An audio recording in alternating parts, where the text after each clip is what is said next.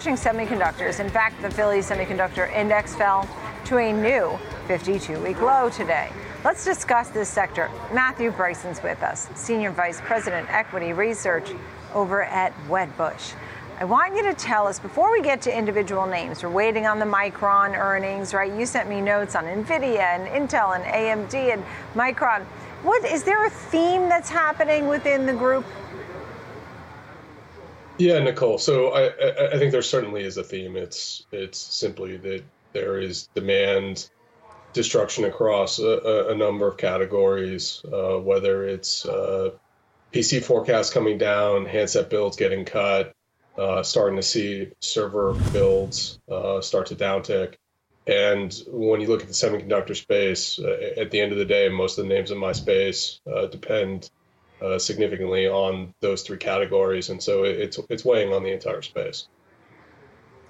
And aren't these names different within, some have transitioned to newer services versus those that are still dinosaurs, and it takes time to make the moves.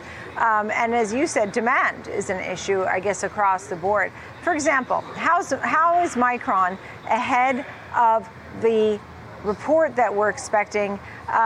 You said it's well positioned.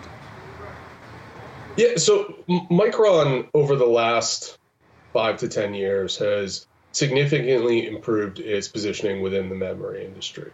6, 7, 8 years ago, Micron always lagged its peers in terms of introducing new technology. Now, if you look at their products, in DRAM, they probably have the lowest cost bit available today. Arguably, they have the best NAND bit as well. And so they're no longer a technology laggard. The struggle for Micron is simply that the demand for memory is down. And even if you're the leader from a technology perspective, you can't get away from the fact that to a large extent, these chips are commodities, and you take whatever price you're given, and pricing has come down significantly over the last couple of quarters. But you said when you looked, obviously each one has its own specialties, but you said there's limited downside here. I know you lowered your price target to $65 from $85. You kept the outperform rating. So you don't really see it as a loser, right? You see it as a winner. Yeah, so that's the thing about memory. Memory goes through cycles. And historically, Micron has bottomed around book value. Book value right now is 44, tangible book is 42. The stock's right around the 50 level. So you've got modest downside. At the same time, during periods of better earnings power, and again, there are cycles, so we're in a down cycle now, there will be an up cycle moving forward. Micron's been able to print to $3, even $4 per quarter. And given their better positioning from a technology perspective, they should be able to better take advantage of the next upcycle. It's always hard to gauge exactly when pricing will bottom. But I just don't see a whole lot of downside from here, and there will be another upcycle. We still need DRAM, we still need NAND. Yeah. How about we talk about NVIDIA? I see a neutral rating and a price target of 160. What are your thoughts there? So NVIDIA, from a longer term setup, is still the leader in gaming. They are still the leader in AI. They've created a strong position, it looks like, in the market for automotive intelligence. So there are some reasons to like NVIDIA over the long run. The reason I'm still neutral on the stock right now is they have had too much product in the channel, in part because NVIDIA's client GPUs were used to mine cryptocurrency, but Ethereum no longer requires GPUs for mining. They moved to proof of stake. So they've lost that demand. They've got to work through that inventory. Also, you have these mining companies that have all these GPUs that can no longer mine Ethereum. So there's some question about whether those GPUs will hit the market.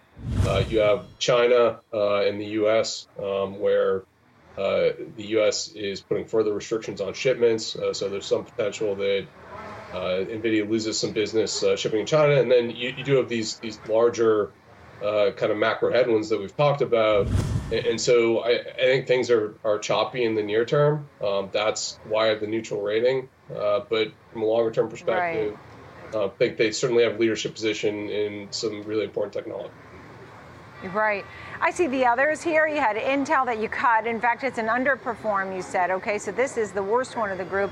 35 is your new target from 44. You had outperform on AMD. NVIDIA, you had the neutral. Micron outperform. And you also talked about what Amazon is doing. Tell us a little bit about that. Should we be paying attention to that? I think you're talking about Amazon with robotics. I think what's happening with robotics in general is really interesting. So from a longer term thematic perspective, with regards to semiconductors, look, we're going to have more Internet of Things installations. We're going to have more industrial use where you have intelligent factories. You're going to use AI to manage the factories. All these things require semiconductors. So the direction that Amazon's moving, I generally see it as the direction the world's moving.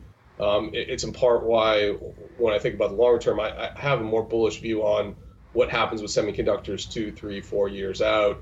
It's just right now, even with those positive trends, the shift to autonomous driving, for instance, or electric vehicles, they're just being overwhelmed by poor demand for handsets, PCs, and now it looks like potentially.